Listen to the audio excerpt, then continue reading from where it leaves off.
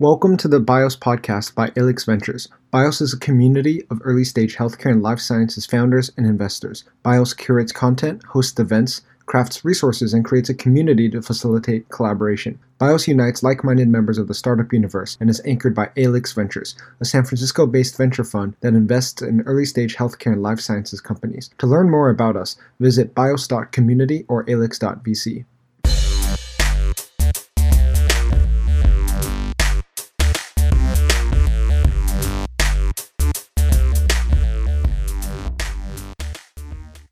Welcome to the BIOS podcast. I'm Jimmy Tian. We're very lucky to have Rob Chess on the podcast. Rob is a successful and esteemed serial biotech entrepreneur and executive. His resume is incredibly long and impressive. He's the chairman of Nektar Therapeutics, a multi-billion-dollar market cap company where he was previously president and CEO.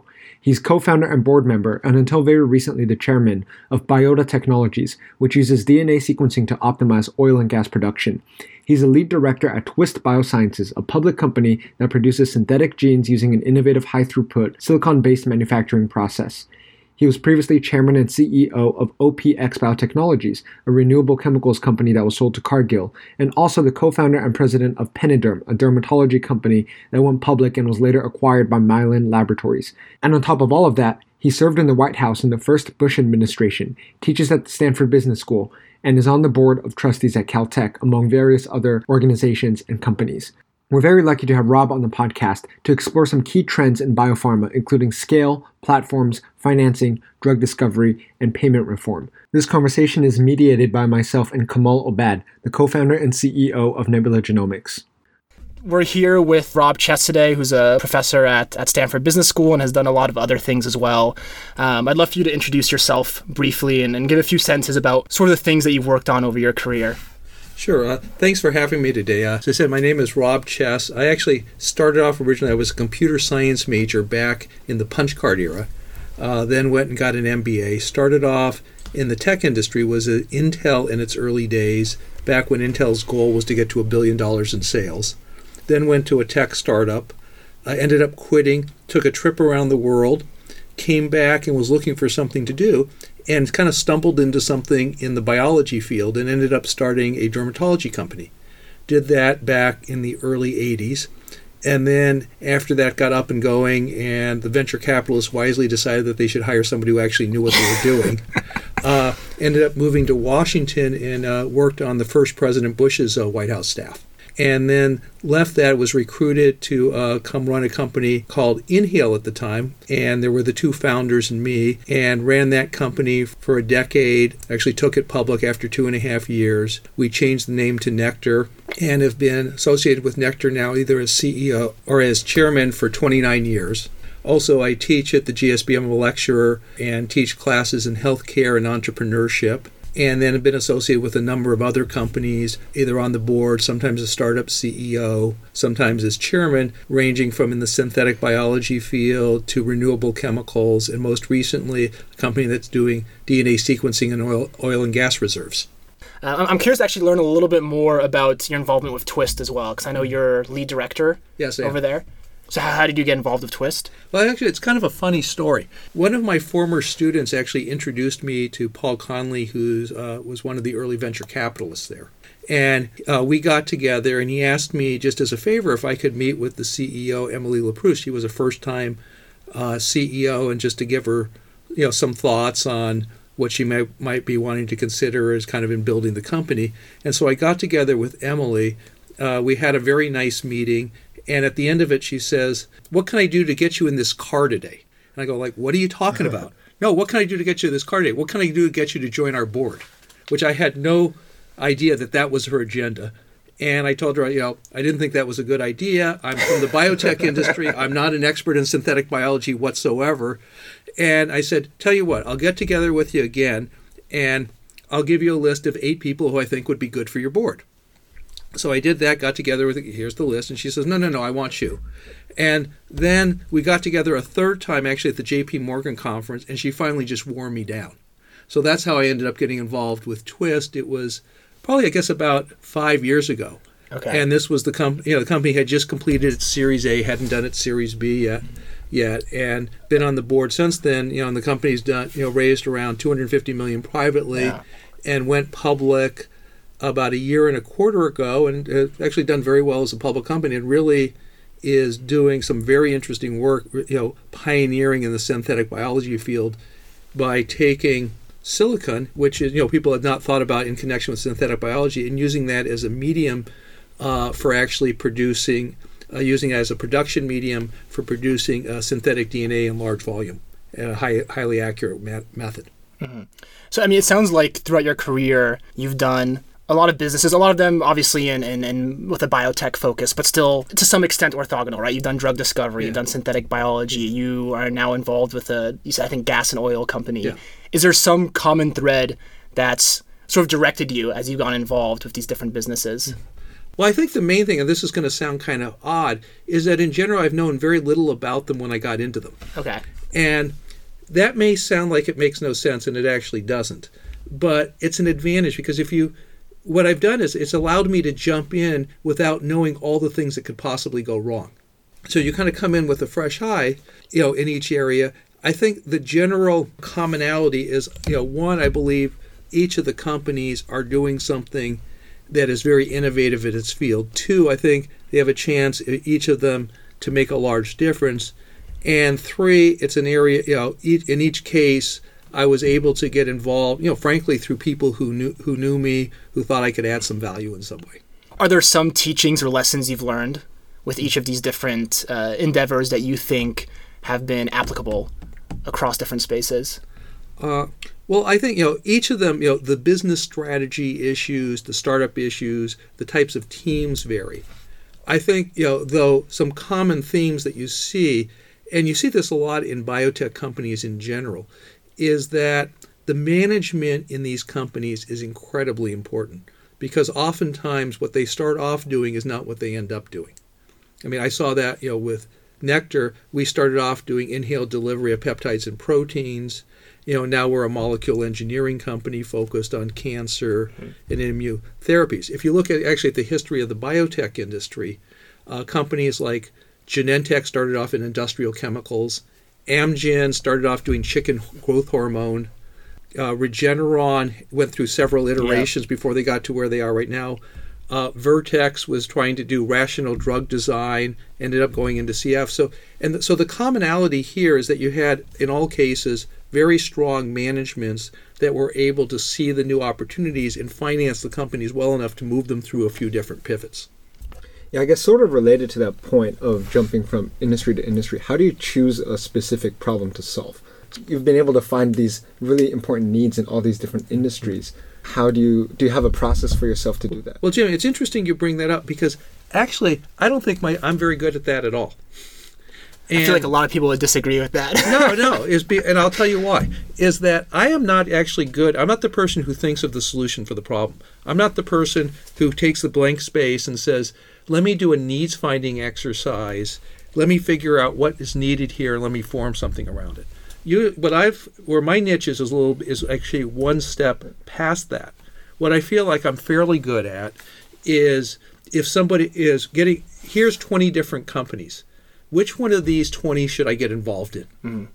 And being able to figure out, which ones have, the right opportunity, which ones have the right technology, which ones have the right entrepreneur and management fit that could be brought together. So it's really more of seeing what opportunities could be built into the companies and helping build the company around that. I think if I actually was left to, you're given a blank piece of paper and you need to go figure out which a company to do, I think I'd be a total disaster. And in fact, I think that's actually one of the keys for people in early stage companies is knowing your strengths and knowing what parts you're good at. Some people are really good at that needs finding, as you said. Some people are good at sort of the 0 to 1 phase of how do you get things up and going. Some people are good at sort of we've got it up and going, how do we kind of start to build and grow and professionalize what we're doing. And some people are really good at the late growth phase. So I think it's important to actually understand your own strengths and how that matches to the companies you're looking at. Yeah, so at Alix, we do a lot of mainly early stage investing in biotech companies. Mm-hmm. So we look at a lot of pre-seed, seed rounds, sometimes Series A. And at that stage, frequently, biotech's a little different because you're looking at IP as well, but frequently we focus on the management team and trying to figure out if they're the right people to actually scale up the company. And you mentioned that that's a big piece of the puzzle for you when you're deciding what to get involved with. What do you typically look for in that early stage management team? What do you think is the recipe for success there? Well, I think several things, and I think you're actually very smart that's the focus for your firm because, as I said, my experience is, in the end, you have to have good technology, but if you don't have a good management team, your odds of success are vastly lower because of the number of kind of bobs and weaves you need to do along the way, and the ability to raise money. So I look for actually several things. One of them is and they're all pretty obvious. One of them is drive and passion. One of them is somebody who takes input but makes their own decisions. I mean, you actually don't want people who don't listen. You don't want people who listen too well and are trying to please. Sure. You want people who are very fact-based. You want people who have high intellectual capacity. At the startup phase, you also need people who can operate at multiple levels, because you need to be able to at a very strategic level, and you need to be able to operate at a very tactical level. I also look for people who can attract people. I mean, because really in a startup, you have no resources whatsoever. You have no financing, you have no partners. You oftentimes need to acquire even some technologies. You need to recruit people. So you need people who are really good at bringing people into the fold and can sell. And even in biotech, people don't think, well, selling is important. Selling is incredibly important because you have to attract a team, you have to attract partners, you have to attract money. And particularly in biotech, you have to have people who can communicate really well with the investment community because you're raising many, many rounds of money. And last, I think, is you need people who are pretty flexible and aren't just married to what they're doing. Because you are likely need to move, to pivot, and you need to have that mental elasticity to be successful. Something I think is really interesting about your career is that you've been involved with a lot of companies at sort of all stages in their life cycle, whether it's the earliest stages to later stages, like with Twist, where it's now a public company, or Nektar.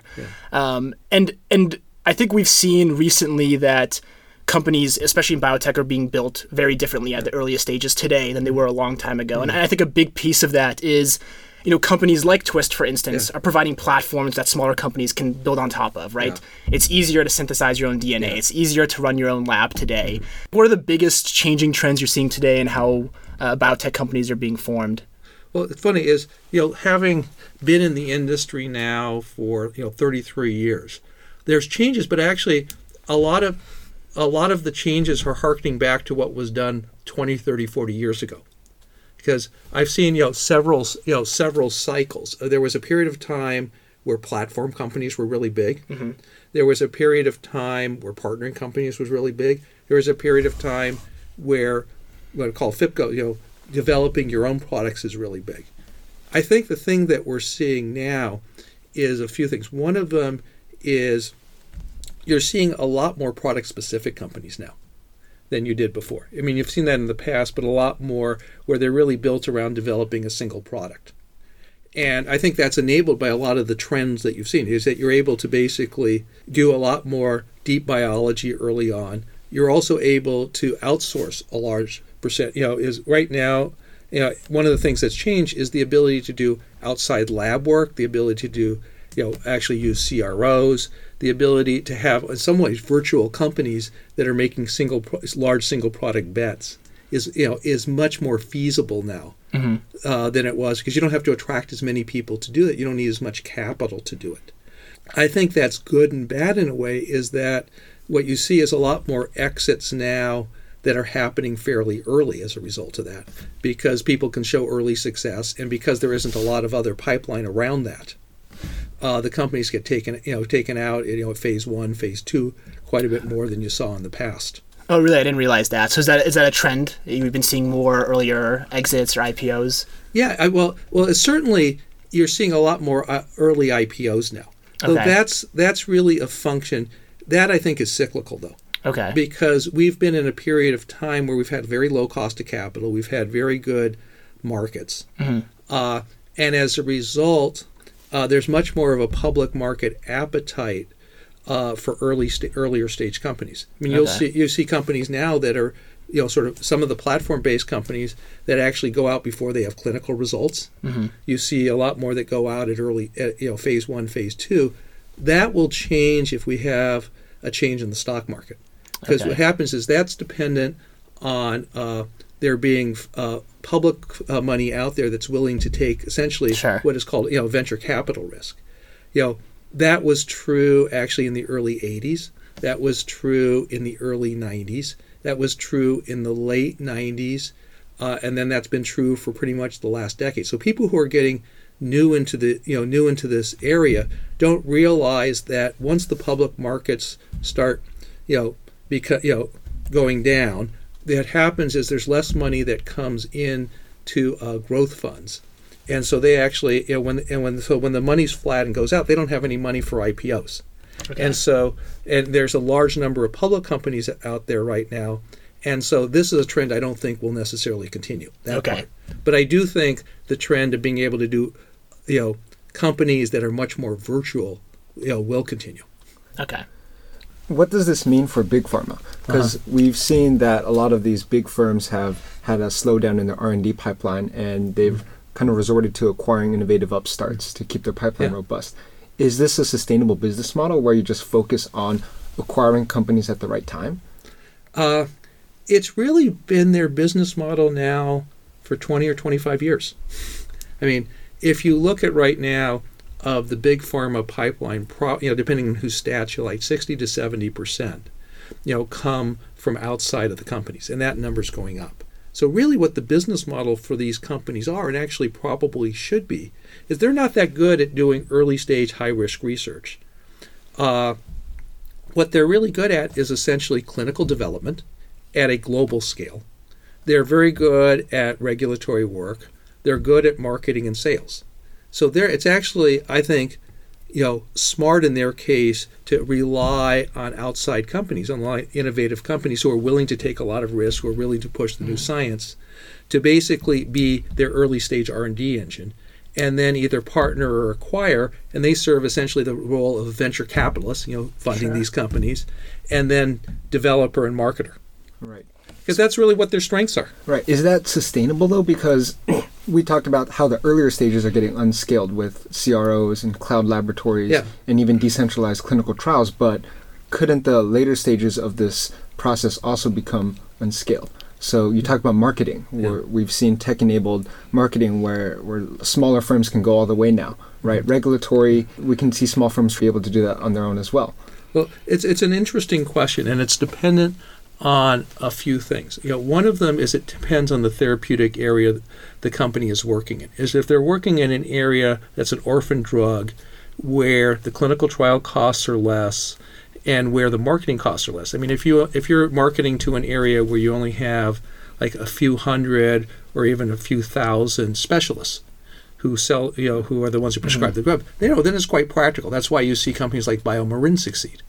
Because they basically are selling orphan drugs. They don't need a large sales force. They don't need a large marketing presence.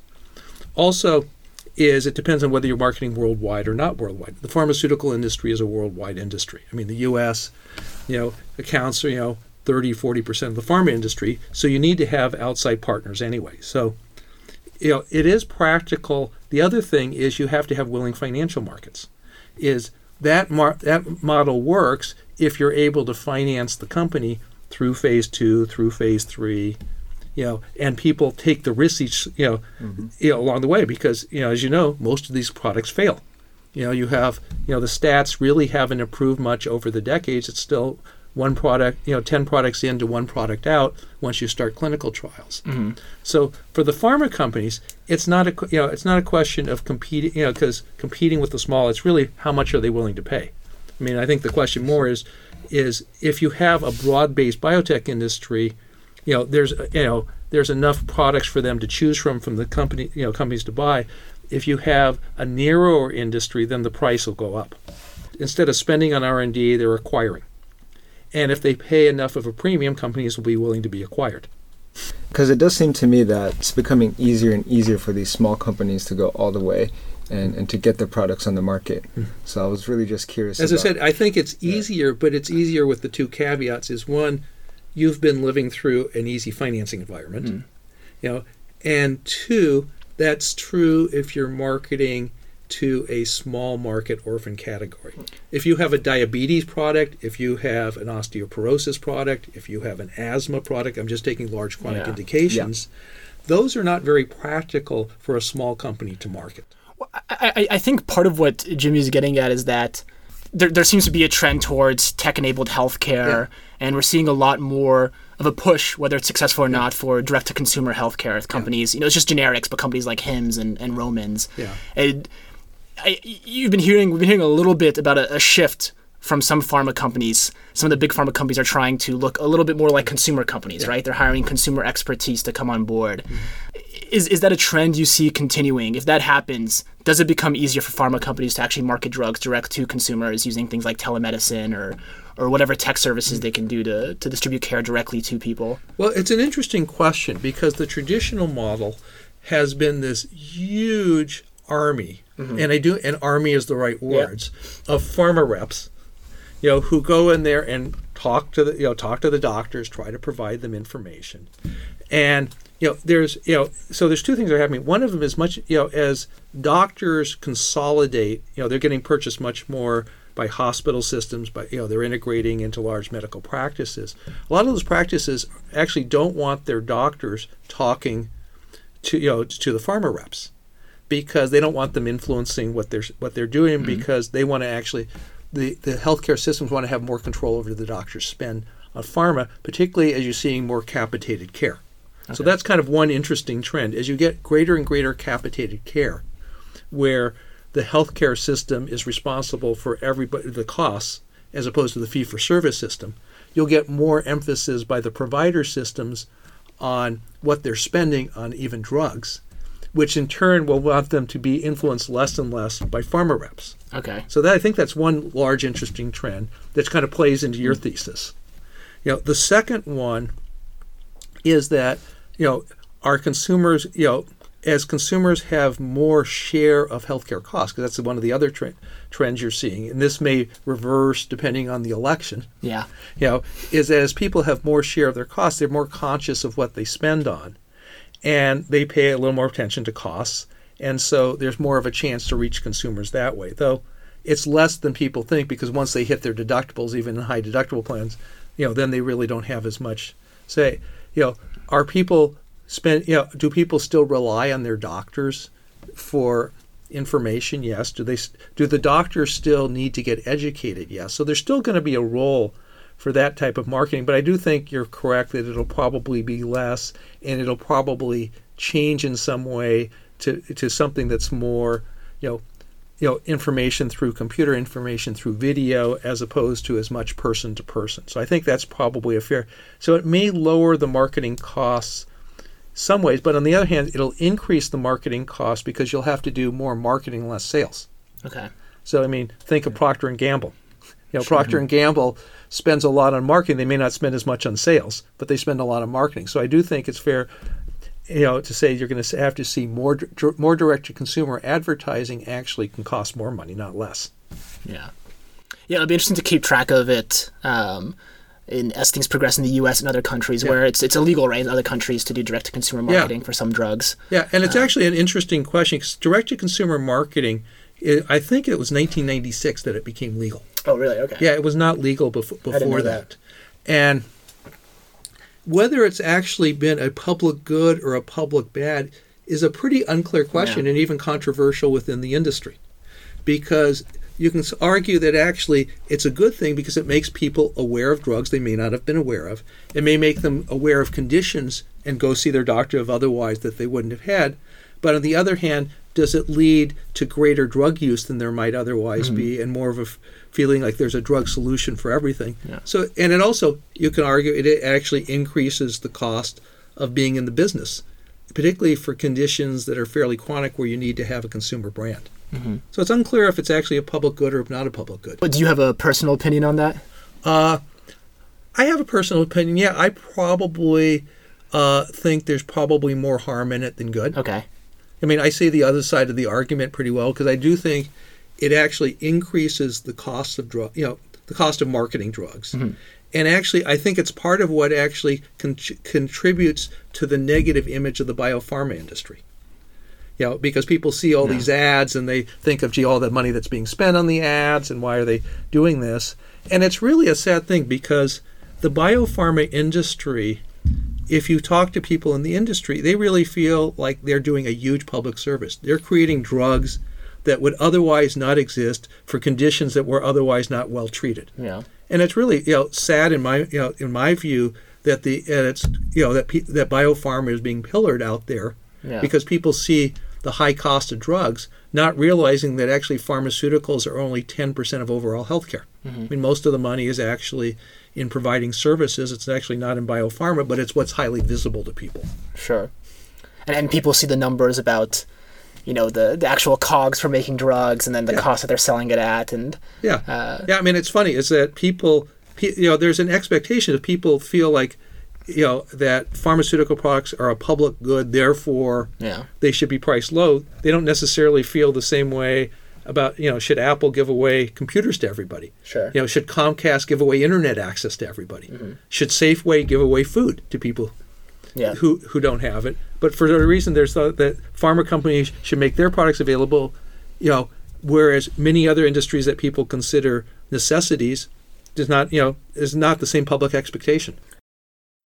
We talked earlier about how R&D in pharma has been slowing down. It's getting more difficult to discover these new drugs. Nectar calls its approach to new therapeutic development smart pharmacology. Yeah. So what is the current state of the art in the field, and what wave of new technologies are you most excited about? It's a good question. So first of all, let's just start with why is it that the cost of pharmaceutical development is going up? Yeah. Even though all the trends you cited earlier of why it should be going down. Yeah. As the biology is much better understood, you can outsource a lot more. We have computational drug design. Discovery. You would think that it should be going down. Yes. So the first reason why it's going up is that a lot of the low-hanging fruit has already been discovered. Okay. I mean, that's the first thing that people often forget, is that we now have great therapy, for diabetes, we have therapies for multiple sclerosis, we have therapies for HIV and AIDS, we have incredible new advances in oncology. So as a result of all this, all which is great, the bar out there for what do you have to have a better therapy is really high. Mm-hmm. So it's much harder now because your standard of what you have to beat is good, and that's all good. Yeah. So that I think is actually the number one contributing reason to why the cost is going up, because actually the easy stuff has been done.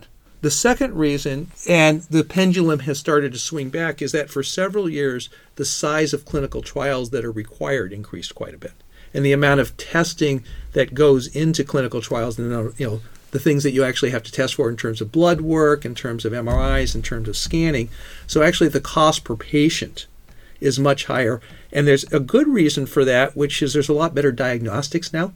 So actually when you're doing clinical trials, there's a lot more things you look for than you did before, but all that costs money. So the cost of a patient in an oncology trial might be $40,000 or $50,000 per patient, whereas it might have been $10,000 or $20,000 20 years ago, because there's a lot more stuff you can test for now.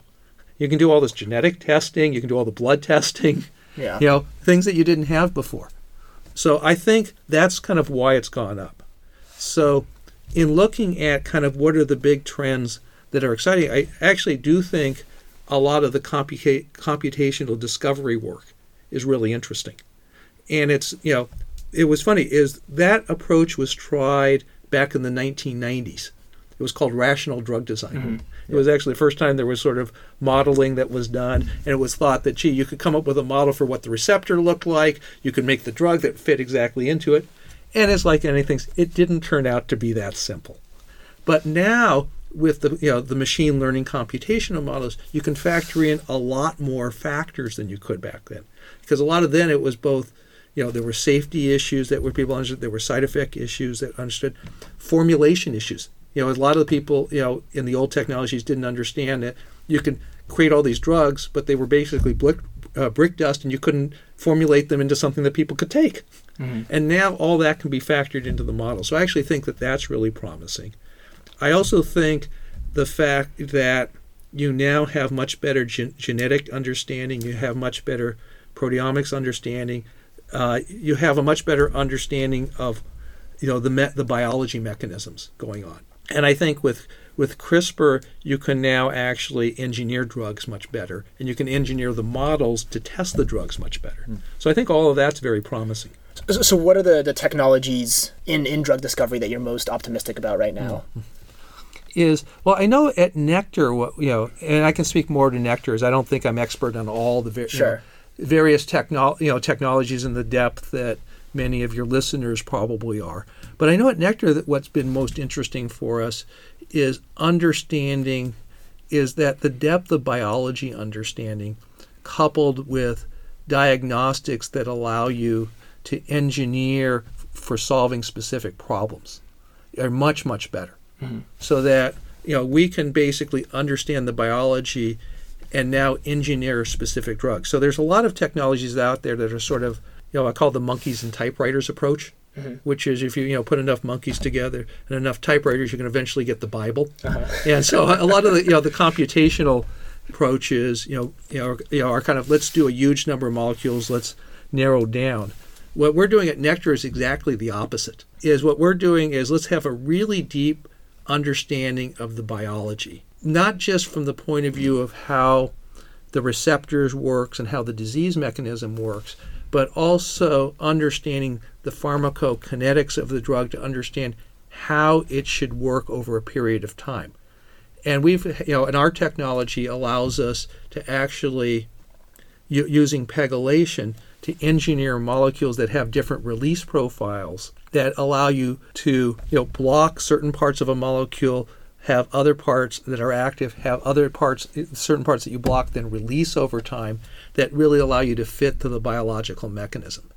And I think and that's an approach that for us I think is really promising. It may not be for everyone because they don't have necessarily the understanding of how to do the drug release over time that we do, but it allows you to do much more exact engineering. Next question that I'm interested in is what you see as the role of academia within the ecosystem of biotech innovation and management. So you have a very special vantage point on this, right? You've been part of many companies. You teach at the Stanford Graduate School of Business. You're in the Caltech Board of Trustees, chairman of the Caltech Board Technology Transfer Committee. What is the role of academia in commercializing innovations in biopharma? Well, I actually think academia is more important in the biopharma and in general, I would say, kind of in the life sciences field than in any other field, because there's a core level of understanding of new mechanisms, of new technologies that fuel whole new fields, and that comes from academia. I mean, unlike, I would say, in the technology fields where the real innovation comes from inside of companies for the most part, if you look in biology, it's all it's come out of NIH, it's come out of Caltech, it's come out of Stanford, it's come out of MIT, it's come out of Harvard. I mean, it's come out of top academic centers doing new discovery. I mean, just look at where CRISPR came from. I mean, just to take a recent example. Look at where the machine learning for computational biology came from. You look at even where kind of the original genomics work came from. It's all out of academia. And it's, usually out of the labs of innovators where you'll see oftentimes professors want to start companies, have their top postdocs and grad students populate them. And that's really how we've seen whole new fields get created. So one of the things that I think is very important, which is the nurturing of academic funding, in the life sciences, because I think that's where the long-term innovations are going to come from. And that's also where all the grad students get trained. I mean, this is an area, unlike in the tech field, where people bachelor's levels, people can make huge contributions, or sometimes even people who just learn on their own, can become great programmers. In this area, it's usually PhD is what you need. You need PhD and a postdoc in order to really do significant work in the field, and you have to have good academic funding for that. Otherwise, people won't get attracted to the field. It's also an area where I think we're at danger for immigration reasons, in that because of the environment that we have right now, it's very hard for students outside the U.S. to want to come here and work. Both first in academia and then in companies, and that's a huge loss for the industry. I mean, if you look at in Silicon Valley, as you probably know, 30 or 40% of the companies were started by people who weren't born in the U.S., and I think biotech is similar to that. And if you look at so I think those are some dangers to academia that actually will affect the industry, not in the short term, but in the long term. I think there's a similarity between this and our point earlier about unscaling biopharma for small companies. Because now, because of funding, because labs are focused on very niche problems, they can do a really deep dive into that. Now they have the technology and the funding for them to build a whole company and compete with firms that have scale already. Yeah. And for them to go a little farther than they could have otherwise. Yeah, I think that's fair, though. I think it remains to be seen how many of these, as I think in biotech, in the pharmaceutical side, once again, I think it goes back to the therapeutics area of, in diagnostics, which is actually where I think a lot of the innovations are coming from right now, is there haven't been that many successful business models. If you look at, up until the last 4 or 5 years, there was like $3 or $4 billion in venture money that went into diagnostics with 1 or 2 successful companies. I mean, Genomic Health. I mean, that's starting to change now with liquid biopsies and a few other areas. But I think that's actually where a lot of the interesting innovations out of academia coming, I think, is actually on the diagnostic side. So it's interesting. You hear a lot of investors, biotech investors, saying, they hear it's diagnostics, they want you to turn into a drug discovery company instead, which we see companies like Guardant transitioning into, right? And even Twist. Twist actually is doing, some early drug discovery work as well. Okay, because that seems to be where the money's at. That's where investors want companies to go. What is it about diagnostic companies that you think make the business models just inherently difficult? Reimbursement. Okay. Reimbursement and reimbursement. Mm-hmm. So that's one reason 3 times, because the problem is that you don't get paid that well for your innovations, because if you do a new diagnostic, say I'm going to take Genomic Health as an example. They're a company that just sold. They did an incredibly high value diagnostic. Their diagnostic was basically the Oncotype DX, which said if you have breast cancer, lymphonegative estrogen receptor positive breast cancer, which is half of breast cancer cases, they're going to tell you whether you should take chemotherapy or not. That's of huge value to the patient. It's of huge value to the payer. What do they charge for that? It was originally priced at about $3,600. It's now around $5,000. It's used by a person one time in their life, hopefully. A therapeutic, if you develop a new oncology, therapeutic, it's being used. It's being used in some cases chronically for many years. Might sell for $50,000 or $80,000. Be used by a broad number of people. The the development cost is more, but the economics are much better. So what is it about companies like Guardant, for instance, that have made them successful in the diagnostic space? Well, I mean, the liquid biopsy area, I mean, it's an area of high value, though it'll be interesting to see. They're a very successful stock. It remains to be seen if they're a very successful company. Fair enough, yeah. Cool. Something I'm curious about, going back to the bit about academia, a lot of people have argued, especially in tech, that MBA degrees are becoming less important, and a lot of talented individuals are forgoing business school. Yeah. Like you hold an MBA from Harvard. So what do you think about this? Do you see a similar trend in healthcare or biopharma specifically? Actually, well, in biopharma, there traditionally have not been a huge number of MBAs who have gone in. And part of it is the product cycles are really long. The products are pretty technical. However, in other parts of healthcare, I actually think there's and I think that area too, but more so in other parts of healthcare, I think actually there's a huge roles for MBAs, because I think the area is changing really quickly. And I think the skill set of understanding of how to diagnose and project what's going on in business, and understanding at a micro level what everybody's incentive structures are. Because the thing that's most complicated about the healthcare outside of technology is actually understanding why people do what they do. And it usually comes down to understanding incentives. Like, how does a doctor actually make money? How does a health hospital actually make money? because that affects their prescribing habits, that affects their purchase habits, that affects what health IT they buy. And MBAs are really good at those skills. So actually, I actually think it's a wonderful area for MBAs to go into, even if they don't have biology or life sciences backgrounds, because that basic, pulling out and teasing out the economics to understand what's actually going on is what's the hardest part about understanding healthcare. Actually, MBAs, it's actually the easiest place to start a company as a fresh out of school MBA for reasons that are totally non-obvious. Is the reason is because in tech, the companies scale really quickly, so you actually have to know how to manage.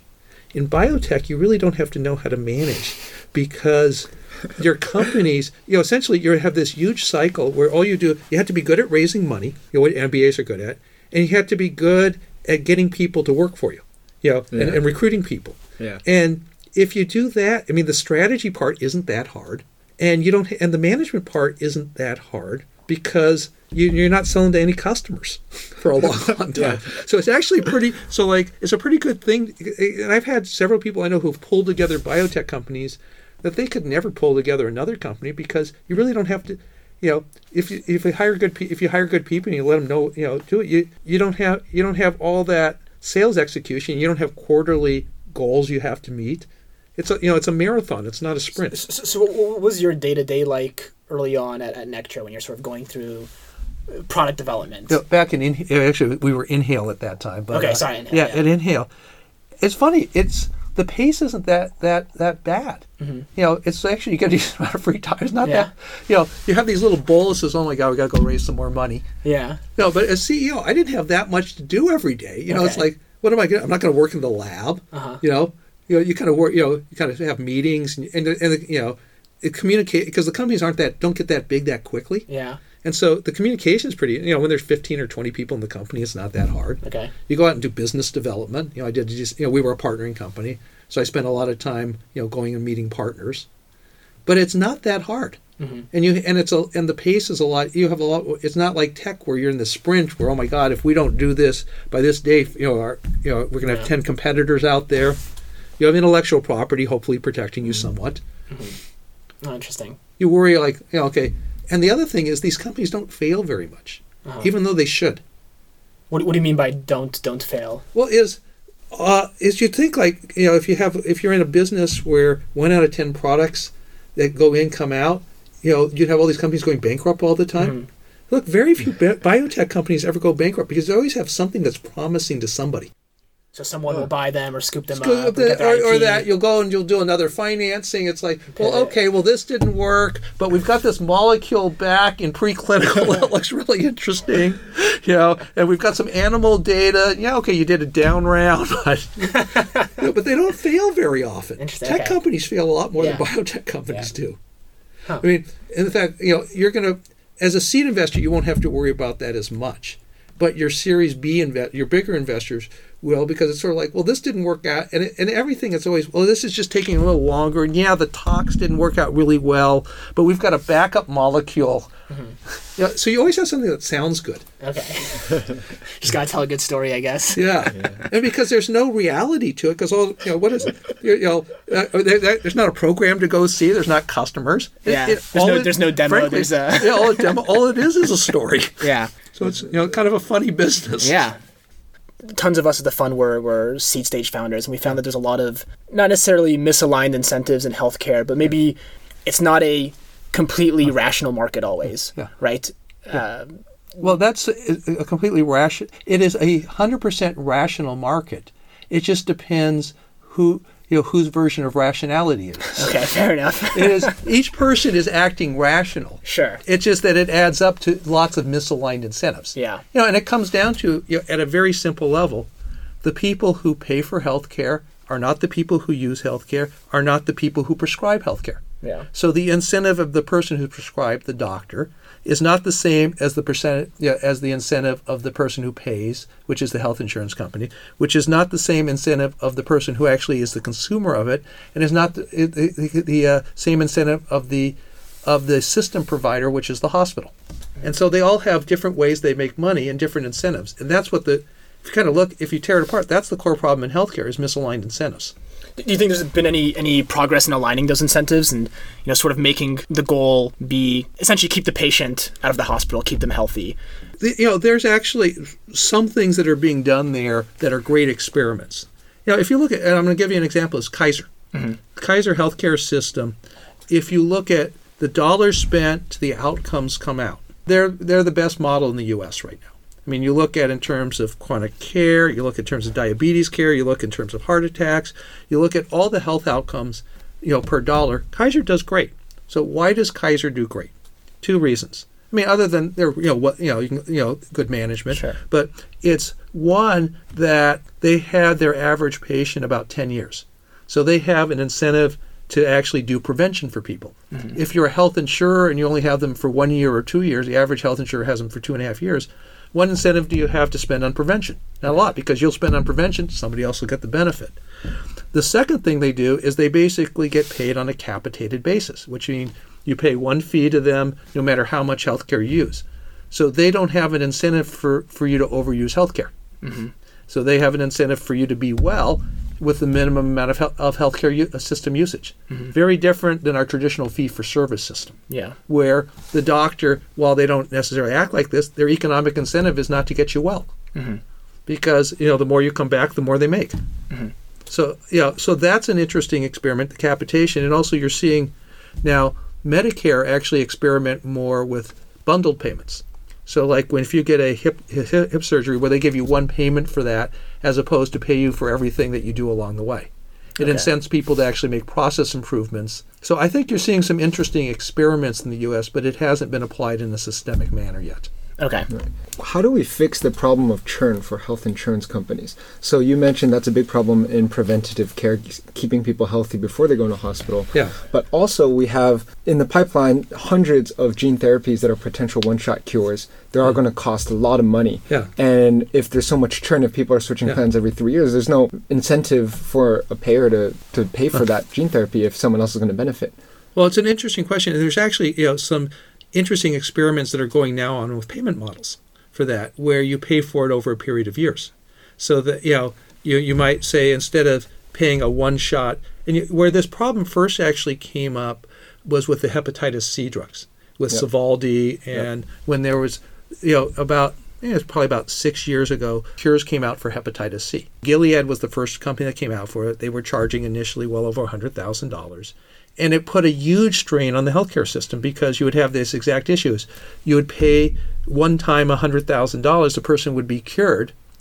Whereas if you never paid for the cure, and you have a health insurer that only had the patient for a year or two, they're better off not curing them and letting somebody else deal with the issue. So that was kind of what brought the problem to the fore. The interesting solutions for it that are being, is payments over time. There's also been thought about having a pool. All the health insurers pay into a pool, and that pool pays across all people for these types of products. Right. Is that not just a variant on the current reinsurance industry, though? I guess a special carve-out for these hyper-expensive specialty pharmaceuticals. It is a variant of it, and it might be in the absence of something where it says you have to stay with an insurer for an extended period of time. The other solution for that, which would be, obviously there's a single payer solution for it. If you go short of a single payer solution, it would be if you got insurance off of being on, employer based and had it all be individual based.